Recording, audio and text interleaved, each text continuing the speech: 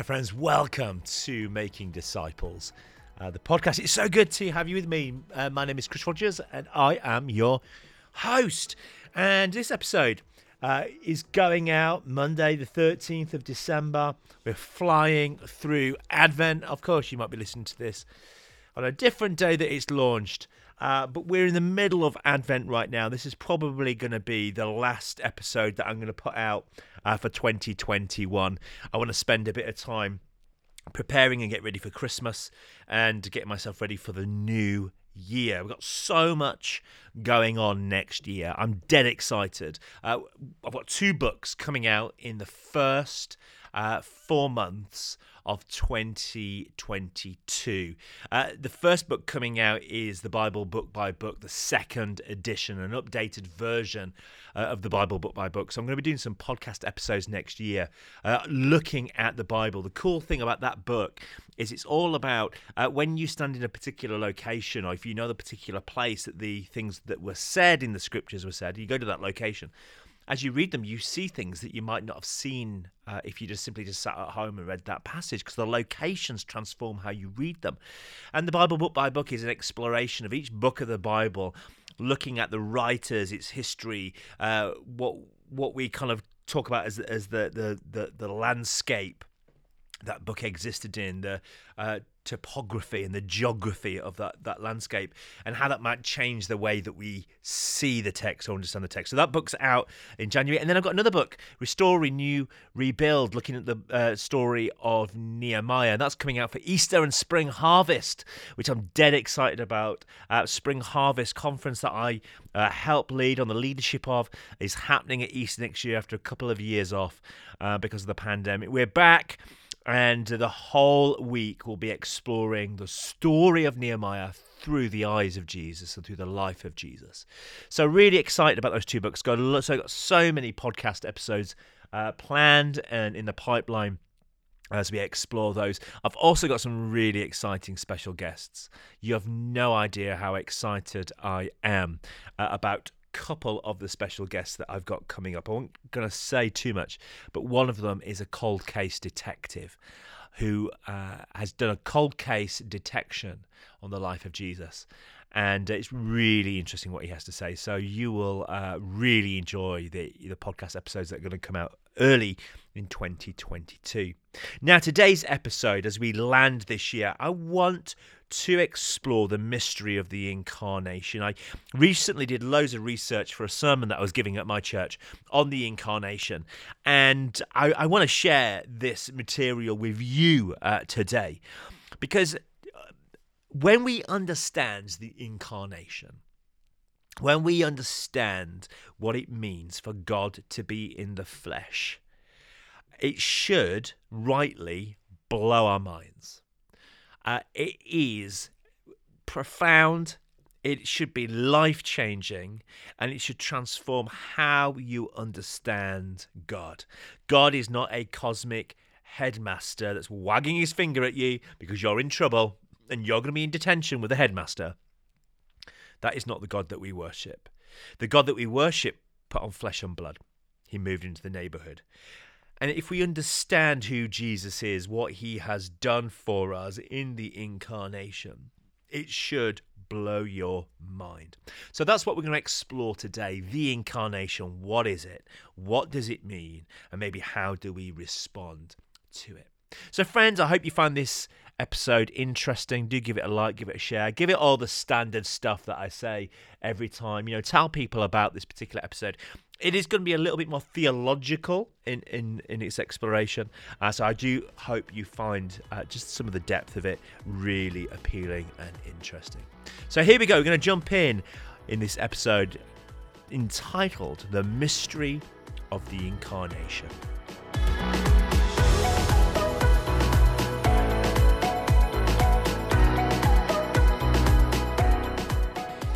So here we go. So I've got my cup of coffee to my side, I've got my Bible open next to me, and I've got some notes I want to share with you. The Bible and coffee and the Holy Spirit, come on, that's all we need, isn't it? So let's jump straight in as we explore the mystery of the incarnation. So I want to read to you from John chapter 1, verses 9 to 18 first, just to really launch us in. The Gospel of John is one of, for me, is one of the most special of the four Gospels. I love all the four Gospels. To say they're a favourite is dangerous. It's like saying when your own children is your favourite. When you love all your kids. All the Gospels are amazing. But John, its poetry and its imagery as an artist, I love it. And it just says this in John chapter 1. The true light that gives light to everyone was coming into the world. He was in the world. Though the world was made through him, the world did not recognize him. So the world didn't recognize its own creator. He came to that which was his own, but his own did not receive him. That's the people of God, the Jewish people. He came to the Jews, but his own people didn't recognize him. Yet to all who did receive him, to those who believe in his name, he gave the right to become children of God. So anyone that is receiving Jesus as Lord, receiving Jesus as God himself, they will become children of God. Not just the select few, the Jewish people, but anyone, the Jew and the Gentile, could become a child of God. Verse 13. Children not born of natural descent, nor of human decision, nor a husband's will, but born of God. The Word became flesh and made his dwelling among us. We have seen his glory, the glory of the one and only Son, who came from the Father, full of grace and truth. I love that line. I just absolutely adore it. And he's talking about Jesus here, the glory of the one and only Son, Jesus, who came from the Father, full of grace and truth. Jesus comes as the truth. He comes to bring truth. He comes as the truth. And he does so coming not with a wagging finger, but with grace. With grace. So this John 1 passage is just amazing. The Word became flesh and made his dwelling among us. I love food, friends. I love food. Food is one of the ways that people get to my heart. If you want to woo me, make me some food. Like, food is my way. It's one of my love languages, essentially. And I am a meat eater. Look, I'm not going to apologize for being a meat eater. I know it's good for the environment to eat less meat, and we've worked really hard as a family. Years ago when Becky and I first got married, 500 grams of meat went between two of us. Then we got kids, and that 500 grams went between four of us. We live now, the 7 of us around the dinner table many days, but sometimes there's even 8 of us around the dinner table, and we still make 500 grams stretch now to 8. So we eat less meat. But meat is my big love. One of the foods that I really do enjoy. I won't say it's my favourite, but it's one of my ones that I really do enjoy is chili con carne. Chili con carne. Chili con carne is chili with con. Con means with. Carne means meat. That's where we get the word carnivorous from. So chili con carne is chili with meat. So if you make me a meal and you don't put meat in it, don't call it chili con carne. It isn't. It's chili with beans, or it's chili with chickpeas, or it's chili with lentils. Chili con carne is chili with the meat. And that's what the name chili con carne means, chili with meat. So carne means meat, or it means flesh. So incarnate or incarnation translates as in the meat or in the flesh. So when we say that Jesus came in the incarnation, we're saying that Jesus came with the meat on. This is not a vegetarian option. Jesus came with flesh. Jesus came with meat. Jesus is God in the meat, in other words. Another way of translating it would be to say Jesus is God in the embodiment of the flesh. So Jesus comes to embody the flesh and to embody the meat. So Jesus is God with meat on. And I think it's really significant. We believe that Jesus was 100% God, 100% man. 1 + 1 = 1. Okay? Jesus was 100% God, 100% man. You might be saying, hang on, but 100%, that's 200%, Chris. That doesn't add up. Yeah, 1 + 1 = 1. It's bad maths, but it's a good God. Jesus is fully human and fully God, all in one. It's a mystery, and that's what's meant to make it so profound. So why is this so important? Okay, I want to say this firstly. God was never there to be attractional. God never was actually, to say never is hyperbole, because God sometimes does say, come to me. But God was never this attractional God, come to me, come to me, come to me. As you read through Scripture, you see God coming to his people, God coming to his people, God coming to his people, coming to set his people free. The mission of God, the activity of God, and the behavior of God is that of a God who is drawing close to us. Drawing close to us. I love the story of the prodigal son, and we're told that the prodigal son is working in the pig farm. He realizes that he should go back to his father. He says that he turns around to return home, and as he's returning home, he realizes that his father is running towards him. And, it says in James 4, verse 8, draw near to God and you'll see that he's drawing near to us. And I love this idea that when we decide to turn and draw near to God, we find in that moment that the Father has already started drawing near to us. He's already on the way. The mission of God, the activity of God, and the behavior of God is that God is coming to us. That's how God behaves. God is wanting to come to you right now. You don't need to try to get somewhere sacred. You don't need to try and go to some special place, because God is wanting to draw near to you right now. Whatever you're doing, the incarnation, God in meat, God in the flesh, tells us that God is drawing near, that God is coming close. If you don't have the incarnation, then what you have is this idea that God is somewhere else and then we've got to try and get to him. The incarnation tells us that God cares about here, now, this place, dust, dirt, and blood. And God is coming to us. See, many of us would say that the gospel message is this: humanity has sinned. God tried a few things. They didn't work. So eventually Jesus, or God, came to earth to redeem it. So humanity has sinned. God tries a few things. They don't work. So Jesus comes to earth. So this idea of creation then becomes corrupted. You have the corruption. So Christ comes for redemption to redeem it. Creation, corruption, and then Jesus coming for redemption. And that is totally and utterly true. Totally and utterly true. Jesus comes to redeem all things. But if you believe that's all the incarnation is about, is God coming to redeem humanity, let me ask you this question for a moment. And I want you to really pause and think about it. If Jesus came to redeem the corrupt creation, does this mean that Jesus wouldn't have had to come to earth if humanity hadn't sinned? If humanity hadn't sinned, would Jesus not needed to have come? Is the incarnation only about sin management then?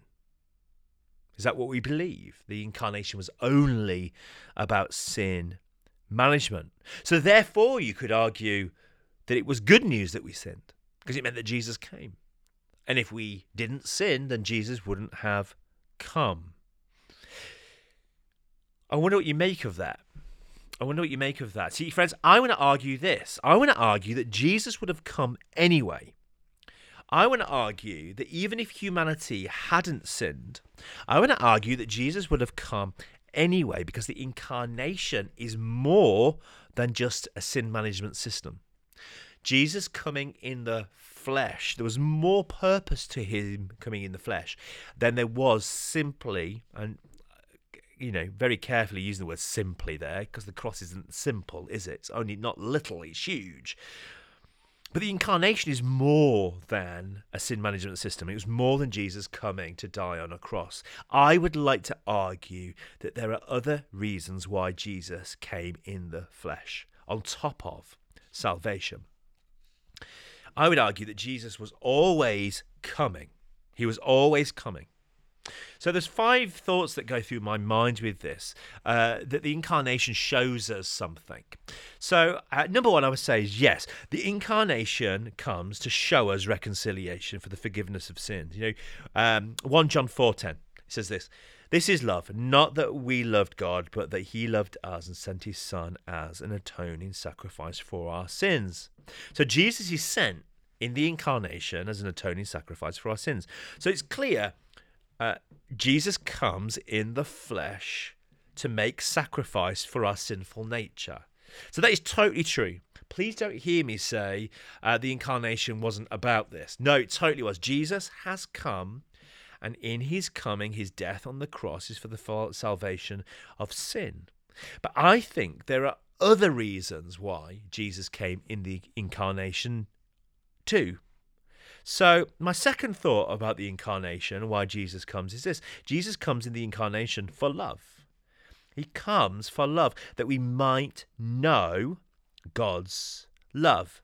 So John 3:16, "For God so loved the world that he gave his one and only Son, that we may not perish, but that we may have eternal life." So God so loved the world that he gave his only Son. The incarnation is there to show us this amazing, radical love of God. The incarnation is a gift from God to humanity to show us the love and care for his creation. The incarnation makes the love of God known. The incarnation makes the love of God known. Not as an almighty creator, not as a king on a throne, but comes to show us God's love as the boy next door. I love the story of Søren Kierkegaard. Søren Kierkegaard, a Danish philosopher, theologian, tells his story about a king who falls in love with his handmaiden in his kingdom. And he realizes that if he goes to the handmaiden and declares his love to her, she would only become his queen and marry him because he was the king. The crown on his head, the authority that the crown had, and the throne that he had would meant that she wouldn't be able to say no to him. Will you marry me? Well, you're the king. I can't say no. So he realizes he can't go with the crown on his head because she'll only marry him because of his power. So he goes, well, maybe I could go down there with my horses and my chariots. It's modern day we say tanks. I can go down to her and I can declare my love not as king. And one of his servants says, yeah, but if you do that, king, then she's going to only say yes to you because you're surrounded by military vehicles. Your power within the kind of military world, that's why she's going to say yes to you. She's not going to say yes to you because she loves you. She's going to say yes to you because you're there surrounded by these tanks, these horses and chariots.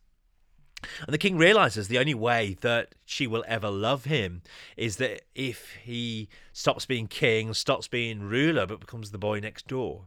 So the story goes that the king takes off the crown, he takes off the robes, he gets the house next door, and he puts on the rags, and he woos her with his character, with his behavior, and with his love. I love that story because that's the story of the incarnation.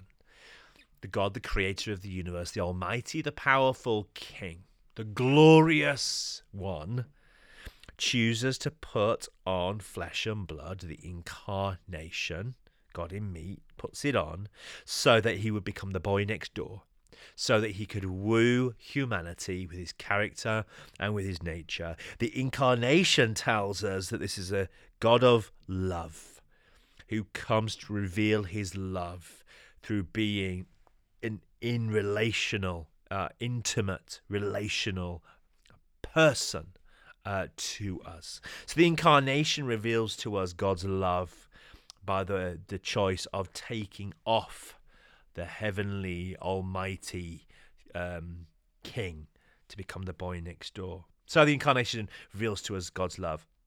The other reason for me, the third reason for the incarnation, is it reveals to us what we would describe as the divine life.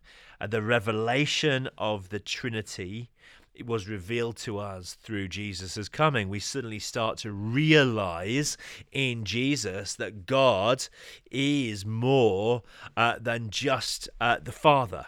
That there's someone else, there's another person and persons to the Trinity. And in 2 Peter 1:4 it says this: through these things he has given us his very great and precious promise, so that through them we may participate in the divine nature, having escaped the corruption of the world because of the evil desires. The incarnation reveals to us that we believe in a God of Trinity, who's a God of relationship, and that this God is now inviting us into something called the divine nature, and that God is now inviting us into it. So in some ways, the incarnation tells us that in the way that Jesus was in the flesh, we now are adopted into Jesus, and we are now robed in the divine nature. If Jesus was robed in us, then we are now robed in the divine nature. The incarnation shows us that God is responding to us by robing himself in flesh, so that the flesh may be robed in him. So let me read it to you again. Through this he has given us his very great and precious promise, that through them you may participate in the divine nature, having escaped the corruption of the world because of our evil desires. So Jesus reveals to us this beautiful character of God robing himself in us, so that we may now be robed in him. So C.S. Lewis puts it like this: the Son of God became man to enable man to become sons of God. Let's be really careful here. We're not saying that we are God. We're not saying that we are God-like. We are not saying that we are God-able. We're saying that God is able, that the Spirit of God is now in us, and that we are now able to participate in this divine nature. We are able to encounter and live out something of this divine nature. So the incarnation reveals to us the ability of God to put on the meat, so that we as the meat can put on God, his robing. The fourth thing I would say about the incarnation is this: Jesus had to come not just to die for our sins, but for what I would describe as modeling a holy life. So Jesus came to show a way of life that was lived out with God. So John 14:6 says this: Jesus says, I am the way, the truth, and the life. Jesus models. That was really interesting.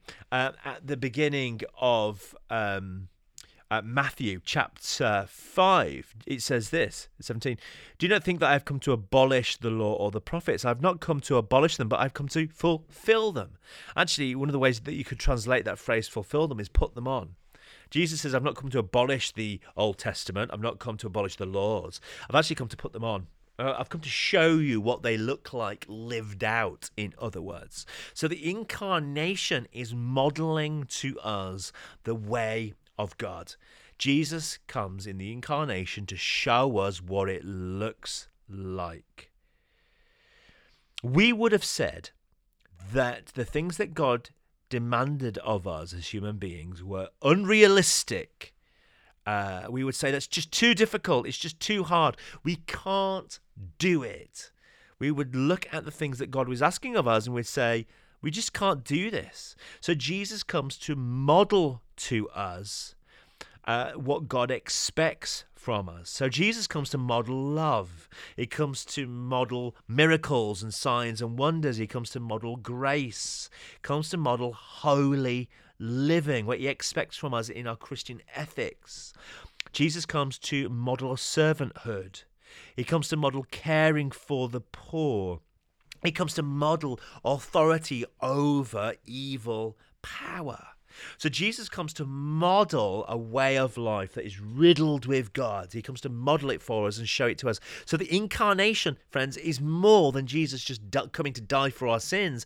The incarnation is also about Jesus showing us the way of life of God lived out in the flesh and blood. Hey, kids, it is possible. We can live like this. We can live like Jesus expects because Jesus has shown us how to do it. It becomes the one that models it. J.I. Packer says this: the more you think about it, the more staggering it is. Staggering it gets. Nothing in fiction is so realistic as the truth of the incarnation. I love that. J.I. Packer, you're right. The more we think about it, the more staggering it gets. Nothing in fiction is as fantastic as the truth of the incarnation. So Jesus comes to model it. The fifth thing I would say is this: the incarnation comes for what I would describe as revelation. Jesus has come to reveal to us the invisible God. God is invisible to us. We're told that he is so sacred and holy. If we were to see him, then we would die. That we couldn't experience God in his full glory because we would be burnt up. So the incarnation is God coming to make the invisible visible. I argue that this is the character of God, to make himself known to us, and that even if we hadn't sinned, then God would have come in the incarnation to reveal himself to us, to make the invisible visible. Colossians 1:15-16. The Son is the image of the invisible God. Jesus has come to show us the invisible God, to make the invisible visible, the firstborn of over all of creation. For in him all things were created, things in heaven and on earth, the visible and the invisible. Whether thrones or powers or rulers or authorities, all things have been created through him and for him. So Jesus comes in the incarnation to reveal to us this God who is invisible. This is what is just so staggering for me. Jesus chooses to put on evil flesh so that we may see what is invisible in the heavenly realms. Jesus putting on sinful flesh so we may therefore see what is in the heavenly realms. So for revelation. I want to end by just drawing us to this then. So for me, my argument is this: the incarnation would have happened if we'd have sinned or not. Jesus was going to come to do a whole number of things in the incarnation. And it wasn't just the salvation of our sins. It was much more. It was about revealing lots of other stuff, as I've just shared. I want to end by bringing it to you for a moment. If you have said yes to Jesus, if you have said yes to his death and resurrection, you've said yes to what would be described as the salvation that comes through his death, from his atoning sacrifice, if you said yes to all of that, then I would say this, friends: we are now the incarnate of the incarnated God. So if God draws near to us in the incarnation, then we now, as people who embody Jesus and the Spirit, we are now the incarnate of the incarnated one. We are putting flesh and blood onto the teachings and the life of Jesus. So we are the incarnate of the incarnated God. God draws near to us so that we can draw near to others. And for me, that is what is so jaw-dropping. We now carry Jesus in us, and we are putting flesh and blood onto the teachings and the life of Jesus. We are making Jesus known to the world, the invisible Jesus is made known to the world through his church, the fact that we're putting on flesh and blood, in the same way that Jesus made the invisible God visible through his life. So the church is a community where God is now revealed in the flesh to the world. And that, friends, for me, is totally jaw-dropping. That's how God wants to behave through his church. So, friends, I pray that you would find that inspiring, that the incarnation was for reconciliation, but it was also for love. It was also for a divine life that we are now invited to step into. It was for the modeling of a holy way of living out the teachings of Jesus, but also the teachings of God found in the Old Testament. The incarnation was also for the revelation of revealing to us the invisible God now made visible in Jesus. The incarnation does all of this amazing stuff, and now we are invited to reveal that Jesus to the world through the flesh and blood that we possess on our own being and bodies. Friends, I pray that you have a really blessed Christmas. I pray that it's everything that you would hope and dream it to be. I pray that you would know the health and the healing of Jesus. I pray that you would know his blessing, and I pray that you would know his peace. Friends, I look forward to spending time with you in the new year. So until next time, grace and peace.